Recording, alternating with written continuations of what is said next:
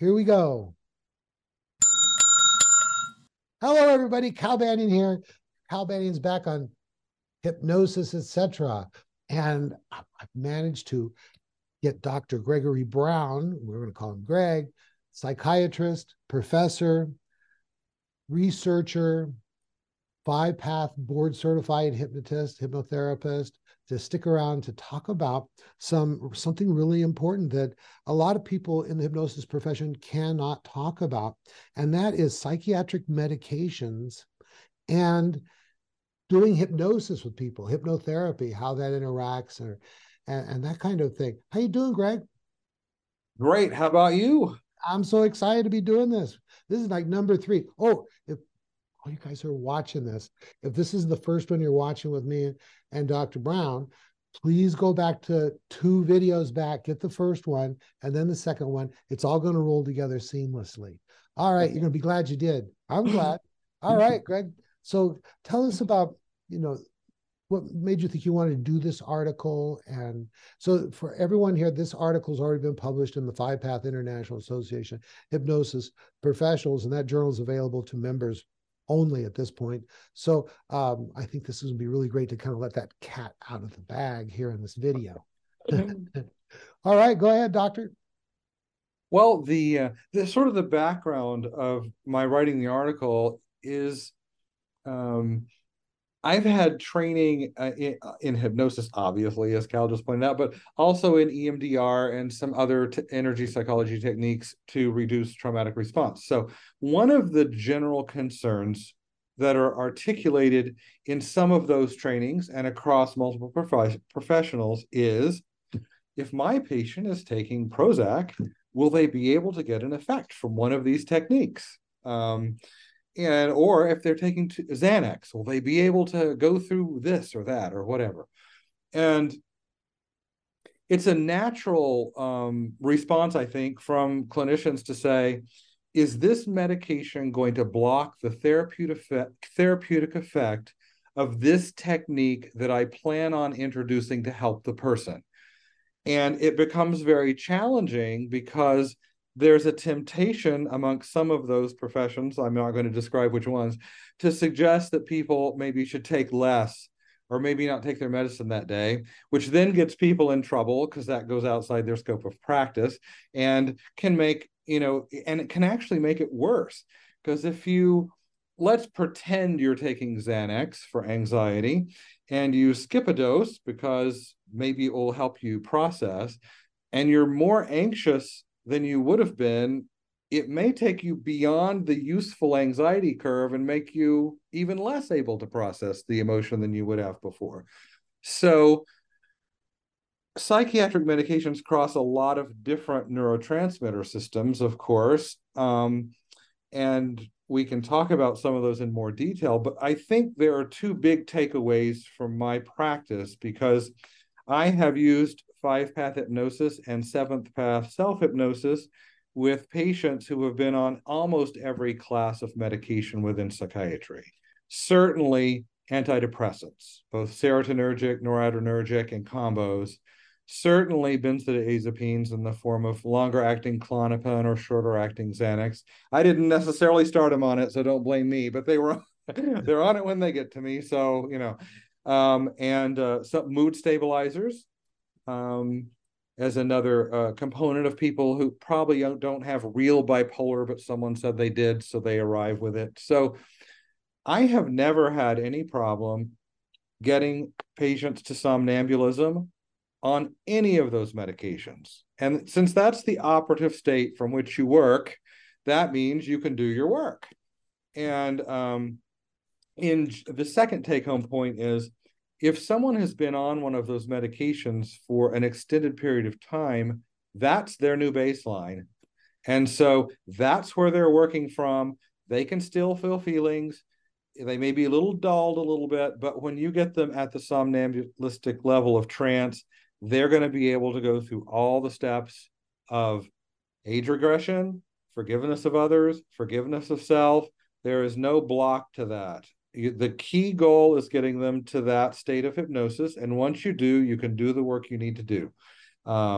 There may be a rare case now and then that you may think the medication's dulling a little bit, but just go forth, do it with the appropriate permission or referral, and do it and assume there's not going to be any difference.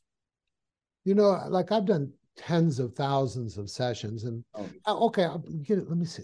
I want you to pull a statistic out of your hat, okay? Oh, Of the general of everybody out there in the United States, what percentage of people would you say are on some kind of all of the above medications you talked about? oh, wow. All of them? Yeah, Oh, probably approaching 40 to 50%.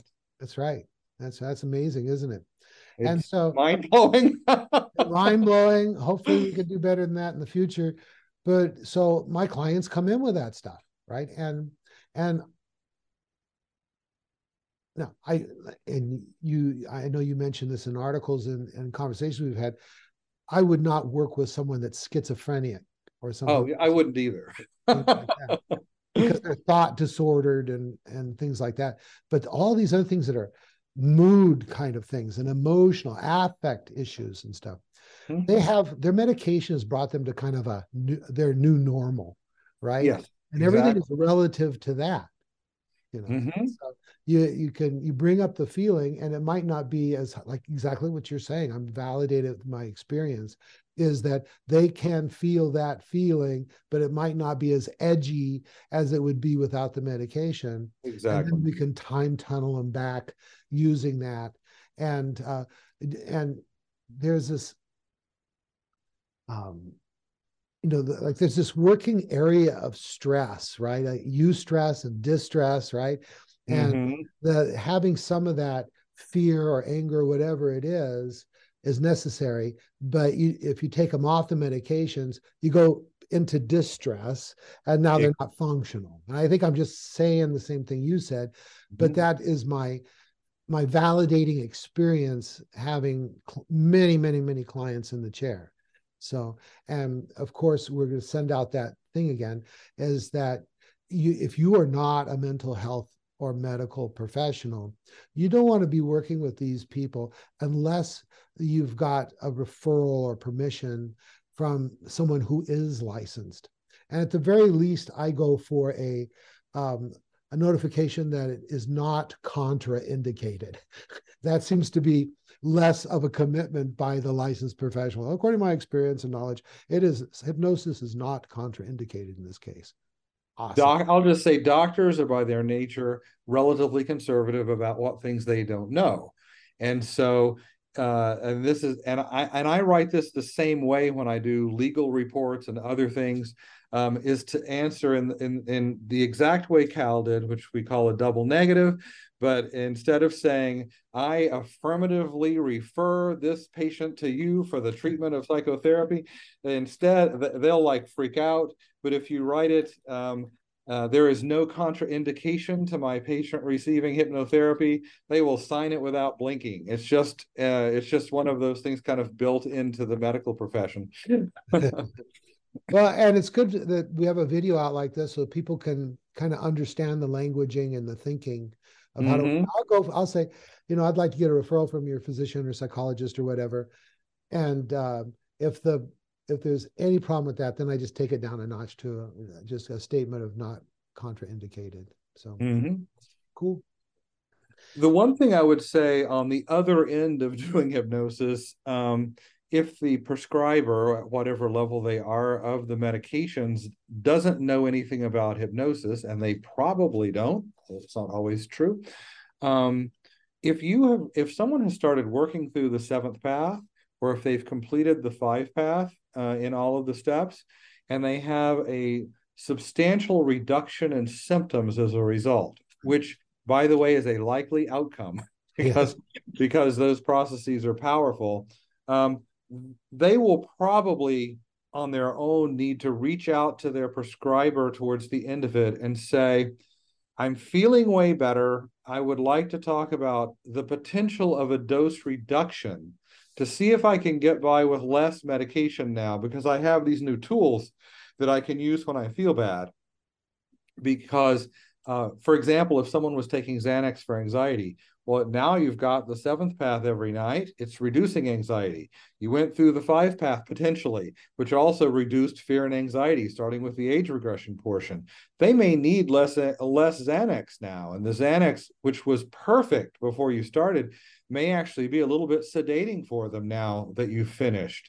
So make sure that you need to have your client reach back out to the provider after treatment is over or progressing and say, maybe we can cut the dose back a little bit. Would that be okay? And because otherwise they may actually have too much medicine when you're done. That's right. That's right. Absolutely true. Thank you for that. And also, that's not a bad way to educate medical people about, because they'll get curious. And then down the road, they'll say, well, I don't know about this. And then we can say, we can tell them that on our website, we have a paper that's been published about 7-path, right? So peer-reviewed, published paper, research with medical students. So that's so we can help educate the medical community as well as at large. The other thing I would just say, if you're treating people with anxiety in particular, and they're on a controlled substance, which would include Valium, Librium, Klonopin, Xanax, Ativan, all that stuff, or you're treating pain patients who are on a high dose of morphine or oxycodone or one of those other things, doctors are getting quite a lot of pressure these days to reduce the doses of those medications because of a whole series of national movements and state level movements at the relative state boards of pharmacy and the DEA. And so if you have a success with a doctor in getting a person's pain meds halved, or having their Xanax dose, or even better, not needing it anymore, you're going to have a referral source that's a friend for life, because they're going to start sending more and more of those patients over to you so that they can comply with statutory regulations that are happening around them that they don't have other tool sets to deal with. And so in terms of potential practice growth, looking at this pain zone, looking at the anxiety zone, and getting some successes there will get your name spread around tremendously in a community. And when you start getting medical referrals like that as a, non-medical or mental health professional, certified hypnotist or hypnotherapist, that validates you in a very big way that you're getting those medical referrals, kind of thing. I'd like to see someday that, just like in most medical environments, there is a place for physical therapists and occupational therapists, that there would be a place for hypnotherapists, that because most doctors don't really have the time or inclination to spend the time needed to do 5-path, 7-path with someone. And just like you send someone out to a massage therapist, right? Exactly. Yeah. Mm-hmm. Awesome. Well, I think this has been just really an excellent information-packed video. Is there anything you want to say to wrap it up? I think that's pretty much it, but I will reiterate those 2 points, and that is there is, at least in the patients I've seen, no reason to suggest you cannot get a patient to somnambulism on any of the major classes of psychiatric medications. And so don't use that as a barrier to offering help, as long as you have the referrals and whatnot that Cal described. And second, make people aware that they need to reach back out to their provider after getting successful hypnotherapy to potentially reduce the doses of the medications that they're on. Those are the 2 main points. Perfect. All right. Thank you. All right, everybody. I hope you appreciate that.